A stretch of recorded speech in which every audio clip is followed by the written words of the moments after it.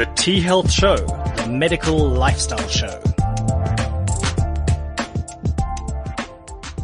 Good morning, and indeed, this is the T-Health Show. I'm Dr. Mark, and in studio today, we are very privileged to have Dr. Dave Cotton from the Snore Clinic in Rosebank, my right-hand Sister Elise, and as always, our lovely, vivacious producer, Simpiwe. Good morning, everyone. Good morning. Good morning. Good morning. So we've decided to talk about sleep because, Elise, you will agree, so many of our patients that come into our practice, when we do our initial consultations, I want to say 90% of them have some form of a sleep disturbance. When I ask them, how do you sleep? Most of them say badly. Yes, and I also want to add, when we ask the question, they realize, okay, maybe I must think about this. Yeah. And they don't know immediately how to answer that question. And then the percentage go up as we treat them. After a few times, they come back and say, I realize I don't sleep well. Dave, what we find, and you know what, you've been practicing in sleep for the past 25 years. When I ask my patients, I ask a simple question.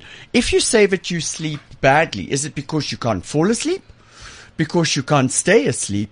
Or you can't go back to sleep? Is that something that is prevalent in your kind of work from a diagnostic point of view? Yes, we do that. We find that the patient, when they fill in their forms, often say, there's one question, how do you wake up in the morning? Do you wake up refreshed? Yeah, we also ask that question. Now, they say no.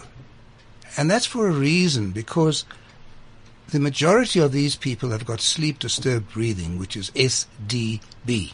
Yeah, and it's something that I think we'll delve into in a little bit more detail just now. Yeah, okay, fine. So if they've got SDB, firstly, you'll find if you sleep on your back in a supine position, your snoring is going to be worse because your tissues fall back, and we'll just briefly discuss snoring shortly. So now what happens is the partner can't sleep. So she gives him or she a push. And there are many, many ladies who come in for treatment as well. It's not only men. But subconsciously that wakes you up. Oh, absolutely. And it disturbs your sleep pattern, your sleep architecture. So you've broken your sleep cycle. I like that word. Yeah. Have you ever heard of Simpiwe? The last time we said we're going to talk about sleep hygiene, something that you and now Dr. Dave has mentioned sleep architecture, which Dave, I think that's a very big thing.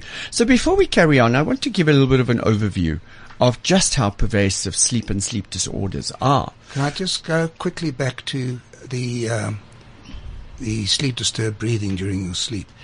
Subconsciously, you are woken, so your cycle stops.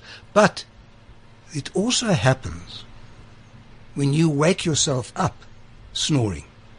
So your cycle stops again. And then the other reason is that you might have sleep apnea. Yes. So what you're going to do is you have to stimulate your brain to start breathing again. So you cough, sit up, move a leg, move an arm. Yeah. Can we please talk about the sleep cycle? Because I think that's very important. When you speak about the sleep cycle, people need to understand what you mean when the cycle is broken. Well, sleep is divided into two portions. Non-REM sleep and REM sleep. So REM standing for rapid eye movement. Yeah. And so you've got no rapid eye movement, and then you've got rapid eye movement. What's the difference between the two? Well, non-REM sleep is divided into three. Some people divide it into four, but some articles, but it's basically three. So initially, you're falling asleep. And that can take up to 7 minutes or so. So I go up to you and say, Mark, you'll wake up. Second stage, that's the first stage. Second stage is longer. Now I'll have to come up and shake you. And then you get your third stage. Now, your third stage is deep sleep. Why do you have that deep sleep? There's certain functions which go on in your body. Sorry that I interject there. All tissue, whether it's your heart, your lung, your kidneys, your brain, need sleep as a biological essential. Without it, you will not survive. If we keep you awake, the brain will shut down, tissues will shut down. All functions, metabolism, immune system, and this is very important, immune system, and then obviously the brain function, mood, cognition, all of these are dependent on sleep, and without sleep, they cannot continue. They literally shut down. Well, so I'm very happy that you said that. All right, so now we got into our third stage, which is deep. Now we're still in non-REM sleep. What happens then is that you secrete hormones in your sleep. And in the third stage. In the third stage. And the most important one is the growth hormone. Gonadotropin. That is... the growth hormone is that's secreted in sleep, in the third stage. But also what happens there is like an old motor car. It has to be serviced. So all your organs have got cells which aren't functioning properly anymore. Even your skin is an organ. And what happens is that these cells are broken off. They pass into the bloodstream and then they excrete it. But you have to replace them. And this happens when you are sleeping. And now, some people describe it as a living body functional in a sleeping brain. So say that again. That's nice, eh? Say that it's a living body which is because you're moving in a sleeping brain. Now you're moving, and we'll see at the next stage what happens in the fourth stage in REM sleep. So it leads on to REM sleep. So you can move, you can turn over, and that's the time that you will be doing this. Now we go into REM sleep. Now what is REM? Rapid eye movement. What's rapid eye movement? Rapid eye movement can only be picked up by a machine. EEG. So it's not about actually moving the eye. The eyes are moving across like this and jumping. You can't feel it. You can't see it if you look at your sleeping partner. You can't. And your eyes are moving rapidly. Rapid eye movement. So what's the importance of this stage? Simply, all your body muscles are relaxed except those functional ones that you need, which are very few. Your eye muscles are rapidly moving. You might twitch a toe, but basically your body is anesthetized. It's very interesting. You know what? I see this in my partner. You know what? I know immediately when he's going into sleep. And Sister Elise that spent so many years in theatre. And Dave, you will know this. When we anesthetize a patient, there is a very clear sign for us that we've reached a deep enough form of sedation, because anesthesia is sedation, and what we do is we sedate you so you fall asleep, and then we take that sedation a step further, and if you go deeper in your sedation, what you create is a state of where you do not feel pain. Elise, am I correct? Now, when we did anesthetics, there was that clear sign. If you go just beyond sedation, the patient twitches. I can't remember what we used to call that, Elise, but it was that clear sign. And for me, if I feel Stefan is just twitching a little bit, I know, okay, fine, he's gone. And then he starts snoring. Well, we'll talk about the snoring in a moment. Nobody should snore. But we all do. Yeah, but you all do. But why do you snore? You can have treatment for it. Yeah. Treat the cause. Okay. Don't sleep with it. Well, we'll come back to that in a moment. Let me just finish the REM sleep. What happens in REM sleep is that's a stage where you're going to dream. Yes. That's a dreaming stage. Why do we dream? I don't go into dreams. People come in and say, I dreamed Because this. of all our and fantasies. No, mine's not fantasies.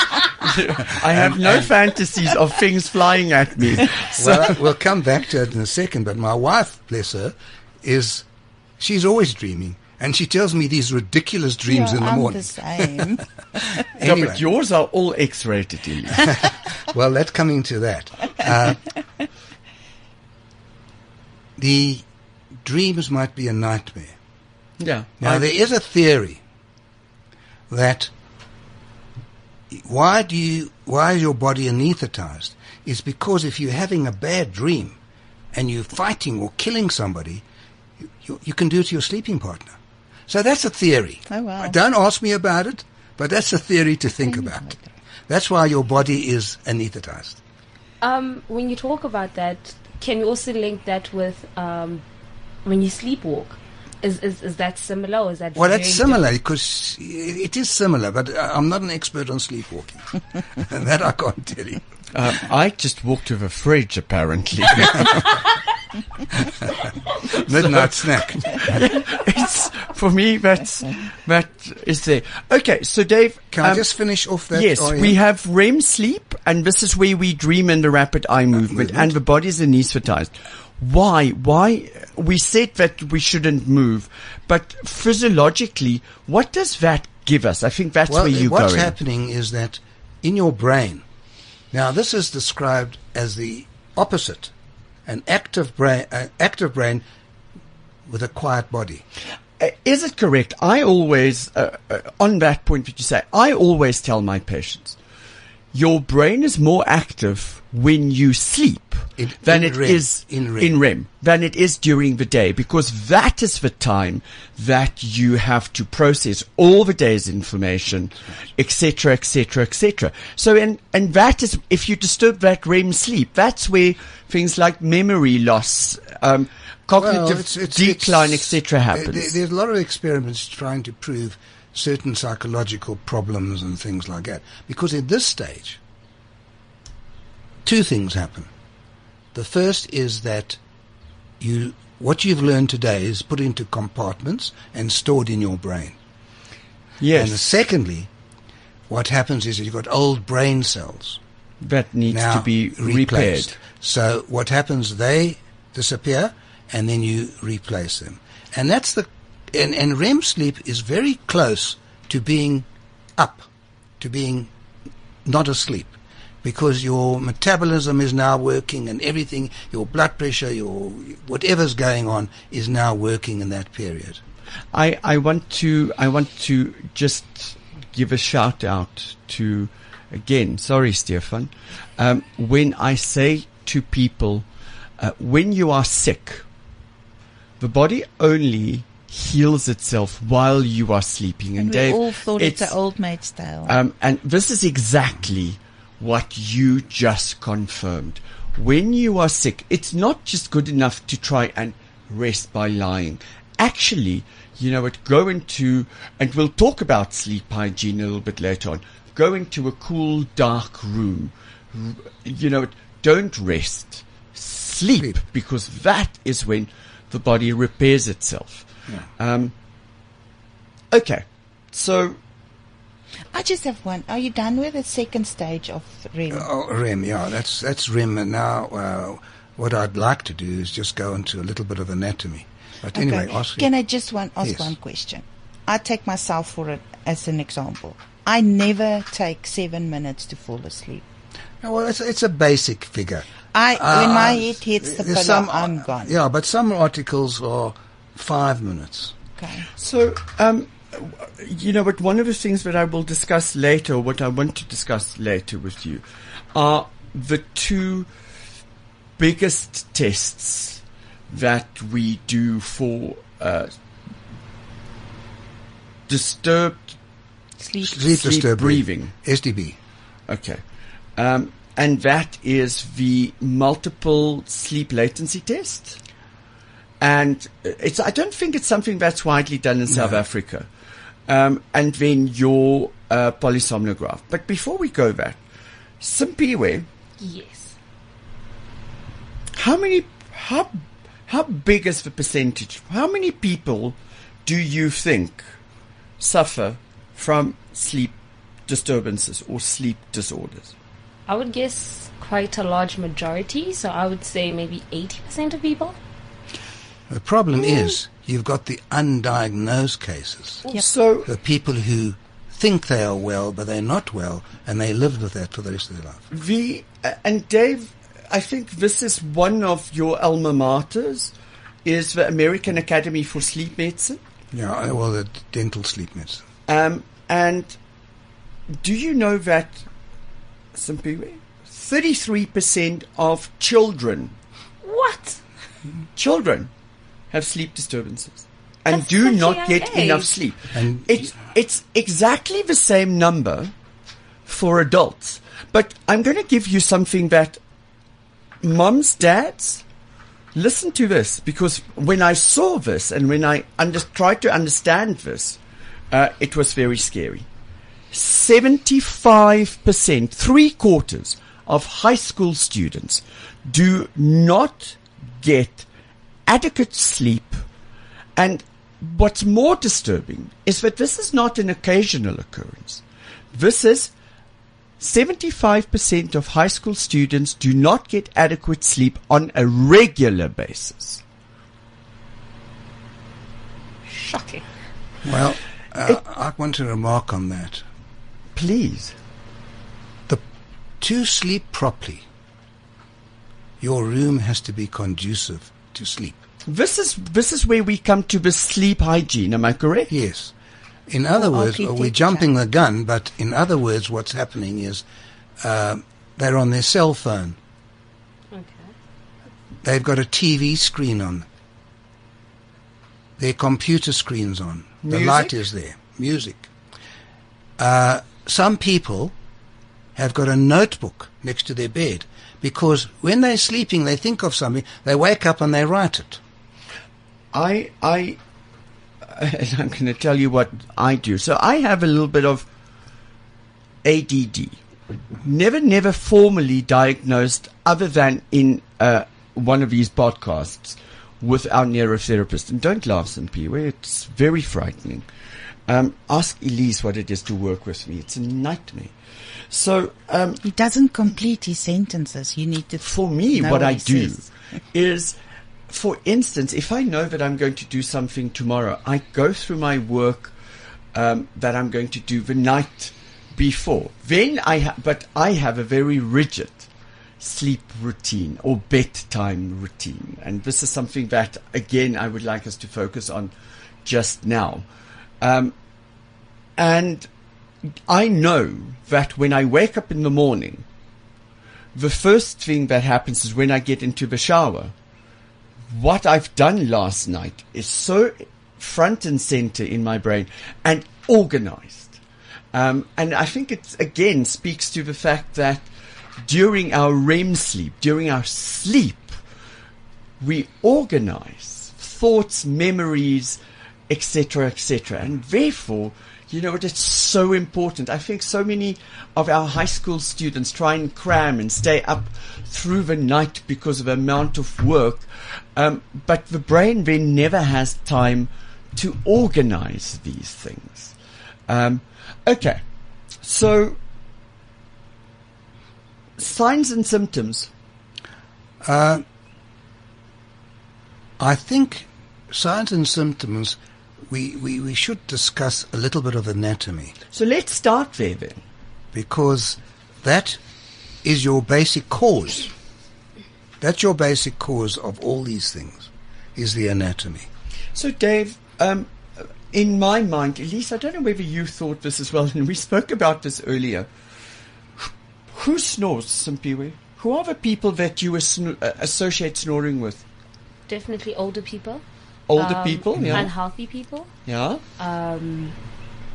Yeah, I think those are my two bets. And Older, I get people unhealthy. in their early 20s who snore. I've seen teenagers snore and snore badly. In my mind, you know what, when I see someone come into my office, the first thing when I see someone who's obese is I immediately sleep apnea. Well, there again, the obesity I'll show you what happens. And that comes down to anatomy. Yeah. So, Well, anatomy and the fact of snoring. yeah. That's So- all hand in hand. So, is snoring like maybe the first sign that we should look into? Absolutely. Absolutely, yeah. Because snoring, people say, oh, snoring, so I snore. Oh, so what? My wife can't sleep or my husband can't sleep. Or they go and sleep in a different room. Now, I had a patient who said a wonderful thing to me. He says, you go and sleep in a different room, where's the electricity? You lose the electricity In the relationship. in the relationship. We had see that as well. multiple breakdowns of marriages, Yeah. relationships, and it's all because of snoring.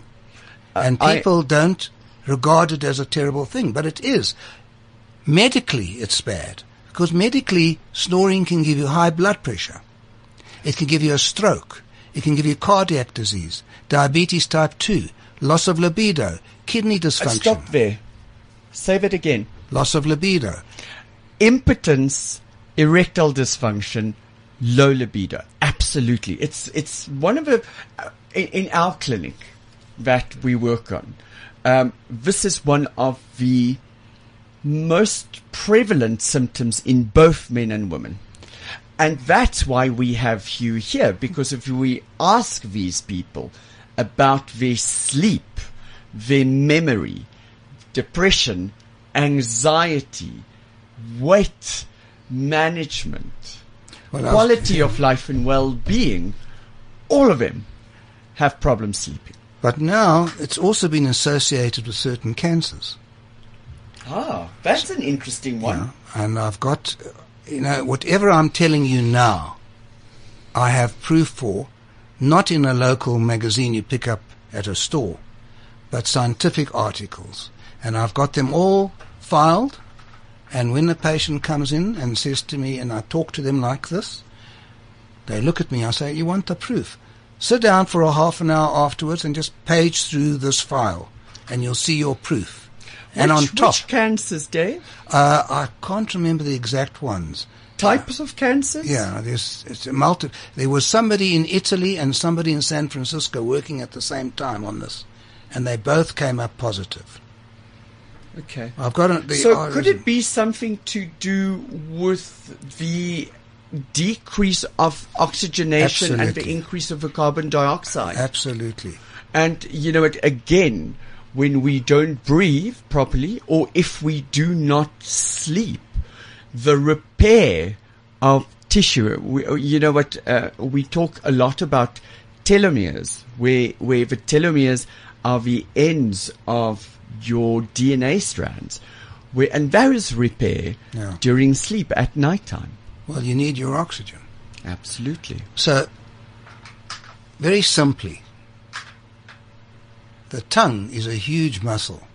And we look at the tongue, just open your mouth, that's the tongue. Not. It extends all the way back. Now, the tongue is attached to the mandible, which is the lower jaw. There are many muscles attached, but the tongue is attached to the mandible. And on the side of your face, you've got the masseter muscle, which is a very, very strong muscle. This is the muscle, just to explain to patients, this is the muscle. Dave, you're a dentist. This is one of your facial anatomy knowledge is incredible. This is when you bite on your back teeth and the widest part of your jaw at the angle, just in front of your ears. Those are the masseters. Yeah, it extends from the temporalis area Yeah. down. So it's from the temple area down. And then inside the mouth there's various muscles as well, but the two important ones are the pterygoid muscles. There's two heads. So they're inside the mouth. Now, we said that muscles relax in REM sleep. So if they relax, then you lose tone on your lower jaw. This is why your mouth falls open slightly. When you see your partner sleeping, have a look. You'll see the mandible has fallen back. Some people a lot, some people just slightly. And as you said, the mouth can be open. Doesn't necessarily be open, but it's open. So when it does that, it collapses against the back of your throat. It falls backward, especially if you're sleeping on your Yeah, back. That's even worse. But you can snore sitting in the lounge. You can snore on your side. Or in church. That's you. The worst is when you snore yourself awake in the back of a church. As long as nobody else hears. No, the problem is everyone hears. Well, this is what I say, is that when you go on an aeroplane and you see a man or a woman sitting and watching movies all night, they're not doing it because they can't sleep. They're doing it because they're ashamed that they snore. And they've been told. And if you ask them, they'll tell you. But this is why the device that I do is the most wonderful thing. You don't snore. It's a mechanical device, but we'll get to that.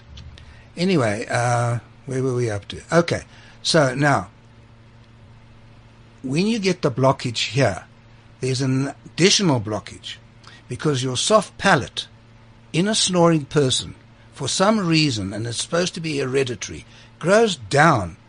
Now, your soft palate should normally be above your tongue. So when I look at your mouth, I can see the back of your throat. When you open your mouth. Yes. Yeah. Now, with a snorer, you can't see that. And even when you push out your enlarged tongue, because invariably, always, in a snorer, the tongue is enlarged. Is this partly because they open their mouths and the tongue dries out? No, not at all. What happens is that your palate, instead of sitting above your tongue, now drops below the tongue. Okay, but why does that cause a pressure effect? Well, now what happens, you go into REM. Palate is muscle. Yeah, but why does the tongue enlarge? What are the tongue causes is of enlarged enlarged is tongue? supposed to be hereditary. But, I have an article. Yeah. Tongue is a fatty organ. There's a lot of fat in it. fat people, The tongue is enlarged. We do the BMI. Every patient, body mass index. Every single patient, body mass index. I have to be honest with you. I disagree with the accuracy of a body mass index. If you look at, for instance, a sportsman or a bodybuilder, they will have an elevated body mass index, but with a very low fat percentage. So I think when I you talk agree about with you. body mass index, you know what? If you normal built with a normal body mass index, it's accurate. If you're a bodybuilder, your body mass index doesn't make sense. But if you're a overweight person or an obese person who's flabby, you know what? If you wear anything bigger than a size 36 pounds, I think your body mass index is fairly accurate. Do you agree? I agree with you fully. But also, somebody's got a bigger bone than, so your femur, your leg bone could be bigger in you than me. Immediately Elise is looking at me. Yes, Elise, it is. So in other words, it's not an accurate, but I don't do it on sportsmen. I do it on the average person that comes in. Yeah. So, and some of them are, there is a formula, but there's a certain medical aid which has got a ridiculous BMI. I don't know who worked it out, the chart. But there is a formula for BMI which we adhere to. So what happens is your palate drops below your tongue. Now you go into REM sleep, and it drops even further. And then I ask them, there's a scale called the Friedman sleep scale as well. And that gives you the enlargement of the palate. So they stick their tongue out. We put a tongue depressor in. Can't see anything. Are you still seeing soft palate and you're not seeing The back pharynx? of the throat. No, not at Okay. all. Yeah, say R. Sometimes Then you can only see. does it yeah. open. Not necessarily. They're so deep down. And then you can see the tonsils as well. Because a large tonsil also interferes. Now what happens, the danger of this is that you accumulate carbon dioxide Yes. and you lack oxygen. So the brain picks this up and says, breathe. And you say, I can't breathe. So basically, I'm showing them, you've got your tongue and mandible attached, hitting the back of your throat. Okay. Now you've got your palate going down. So you're causing an obstruction and a seal. Obstructive basically. sleep apnea, obstructive snoring. Okay. That's where the name comes from. Okay. Okay. So now the brain says, well, pull in the air at a greater velocity. Which means that suddenly I have to activate muscles in my diaphragm as well as the chest. That gasp. Yeah. So now what happens when you do that? The palate vibrates. Causing a snoring effect, a sound. Now do it yourself. Through your mouth. Breathe and you'll see. I've never been able to do that. It never happens to me. Well, Whatever. I practice a lot. I practice a lot. So that's where your snoring sound comes from. Not from the nose. Not from polyps in your nose. Not from your sinuses. It comes from literally a vibration of a membrane. Yeah. So it's almost like a flag that's flapping in the wind. So that's what's happening. Dave, I want to move on because I want us to get to sleep tests, etc., etc. But I asked you, But we haven't touched on the other symptoms. Yes, I want to ask, how do most of our patients present? But before I get to that, when we were sitting, and sometimes I wish we can record our pre-studio conversations, you mentioned something very interesting. I asked you, I'm sitting in Piet Sonderwater, I have no medical aid and I have no access to a sleep clinic like yours. How do I know if I have a big tongue? Because you said something that was very interesting. Well, you can look in the mirror. Open your mouth very slowly and see where your tongue lies. Don't move your tongue. That's the secret, is not to move the tongue. So, and you'll see where your tongue is lying in the mirror. That is an important factor, and the enlarged palate is an important factor, but the basic thing is that it has to be examined and you have to be tested according to your symptoms. But you mentioned something about scalloped tongue. Yes. The tongue is enlarged and it lies on top of your teeth. But when you close your mouth, there's no room for it. So it lies against your teeth. And that scallops, like if it lies against a molar, it'll form its own shape in your tongue. If you've got a premolar, it'll form its own shape. And if you look at your patients, just look at their tongue in a relaxed position, you'll see a lot of them have got this scalloped. Okay. So other things that... Scalloped around the edges. Around the sides of Yeah. the tongue, your lateral surface. Yes. One of the things that I remember, because you mentioned that it can be genetic. I come from a family where I had a mother that was 5'2" and weighed 52 kilograms, but you know what, could scare hippos with her snoring. My brother snores badly, but I've always had when I say always, from school I had difficulties sleeping. Not so much snoring or apnea, but Can I interfere there? How do you know snoring and apnea? How do you know you don't have it? How do you know? Because the people that I've slept with said to me that I'm sleep sound like a baby. It's like being next to. I sleep with my arms crossed in a coffin. No sound comes out. No, but you know what?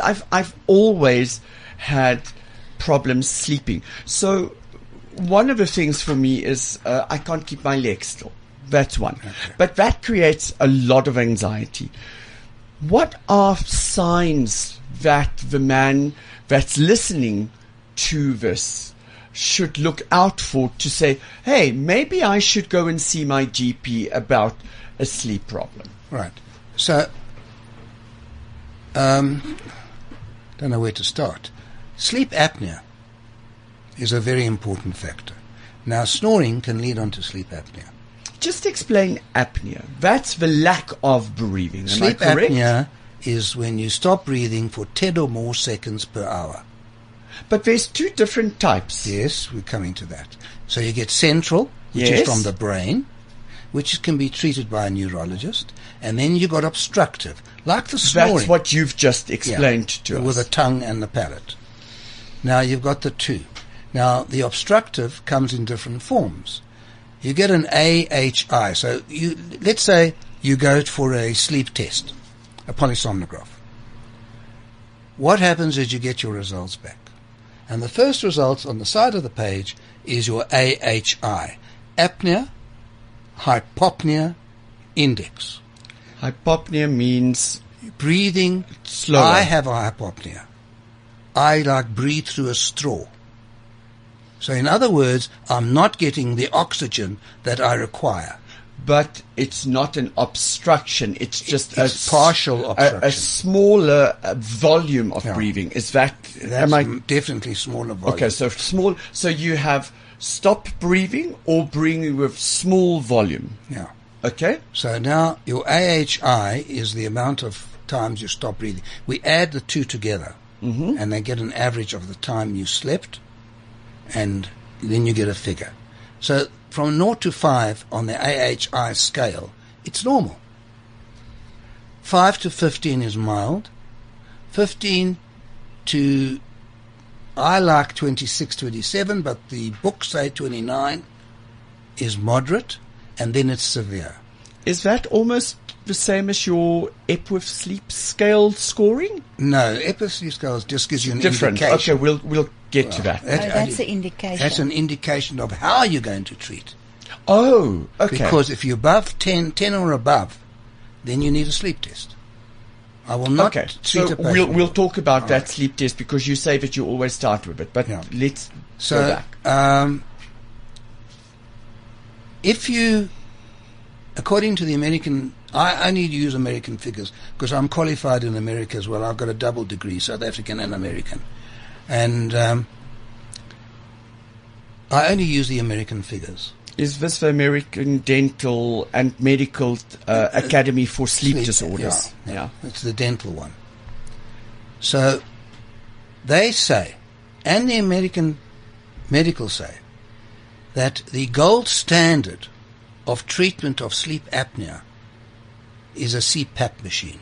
Continuous positive airway pressure. pressure. That's literally when something or someone is blowing down your throat. Yeah. The machine blows for you. The machine breathes for you. Yeah. Now, unfortunately, It's very sexy. people, yeah, You look if, like Darth if they can Vader. wear it, but you know, the latest figures is that between 30 and 50% of people do not wear it. Or do not wear it correctly, or it's not calibrated correctly. Absolutely. What it does is, today the machines are automatic. So you get an automatic machine, it'll calibrate for you. Yeah, they titrate it according to Yes. your need. But many, many, many people do not need to wear it. It's a business. It's a $6 billion business in America. $6 billion So at the last figures. it's very interesting when you say that, because when we come to sleep testing, it's something that we know, and I don't know whether you, obviously you will deal with it a little bit more, medical aids and sleep. Simpiwe, you wanted to ask? Yes, before we Something. get into the sleep testing, another common term that we always hear is napping. Like, people always want to take a nap. So does that also form Well, part of this conversation? When Absolutely. people want to always- Napping is an indication of a form of sleep apnea. It's excessive, what we call, Dave, correct me if I'm wrong, excessive daytime sleepiness. Yeah, And what to everyone define that, it's if you fall asleep for no reason, or if you can sleep or feel sleepy when other people are alert. It's like me sitting in a conference, gone. Yeah. So Well, it could be a form of mild apnea. But let's go back to those figures. So 0 to 5 is normal, 5 to 15 is mild, 15, well, let's take it to the book, 29 is moderate, and then you get severe. Now, severe is treated by the CPAP, as I said, but you can treat. People don't wear it. It's too uncomfortable. It is the gold standard of treatment, definitely. But today it's falling away a little bit because people do not wear it. They have to wear it for about 4 hours or more. And they take it off. They find it next to their bed. And they wake up in the morning. They don't even know. yeah, I can just imagine. I can't sleep with a shirt on, never mind something on my face. Yeah, exactly. So what happens Me now also. is we make an oral appliance. Now, with that oral appliance, you can breathe, and it generally stops your snoring. So, it's comfortable. I that would be my first question to you, because as a dentist, you must see, and I wanted to get to this at some point, was, for instance, grinding or bruxism. For me, I have so many patients that come in, and as an aesthetic practitioner, I have to treat bruxism, which is very tight, painful temporomandible joints, masseters, temporalis muscles, which can lead to tension type headaches, Which, migraine. when translated, mean the side muscles of your face. And, but the first thing that their dentists give him is a bite plate. And for me, Simpiwe, I'm going to ask you this and just stay on topic. Okay? What's the first thing that you do when someone puts something in your mouth? Not suck, bite. Am I right? Gag. But Dave, isn't it true that when someone puts something in your mouth, you bite down on it? Well, it's something that you have to get used to. It's a night guard. And why they give you that night guard? Because it opens your bite by 2 millimeters, say. So that will now relax your masseter.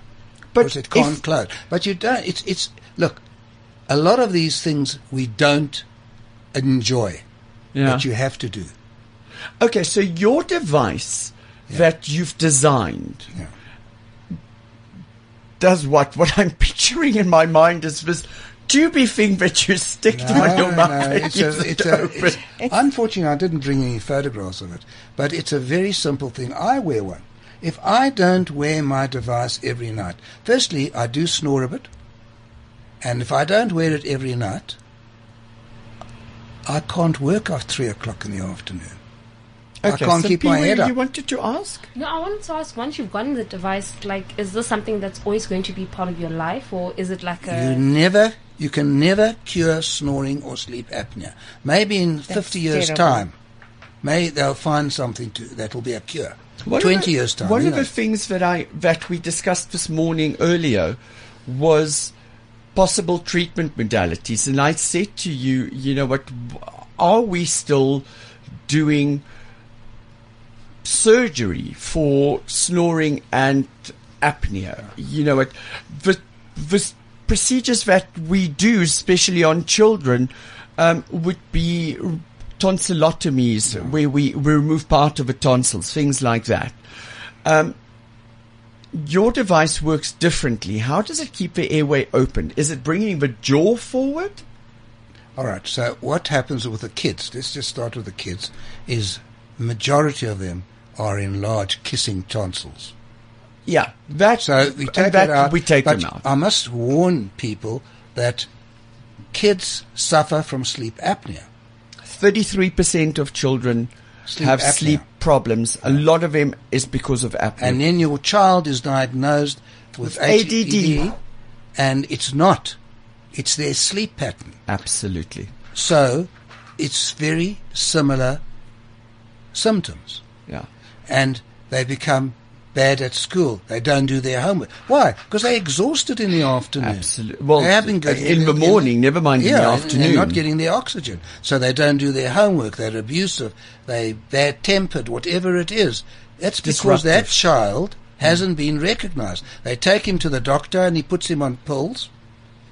But the cause hasn't been recognized. And it's very common. But that's And for adults. misdiagnosis. That's applicable to adults Adults as well. I've got a patient, a gentleman from the Congo, who's taking these heavy medications given by somebody. Psychiatrists. Oh, I didn't want to say it. No. I can tell you because we deal with the same type Heavy, of but patients. heavy. We tested him. He's got sleep apnea.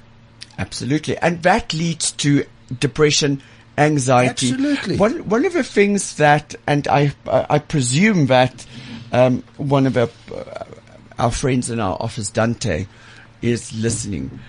Dante has sleep disorders, but more from a psychological part. I'm too scared that I'm not going to sleep. Sleep deprivation there's a reason why it's a torture.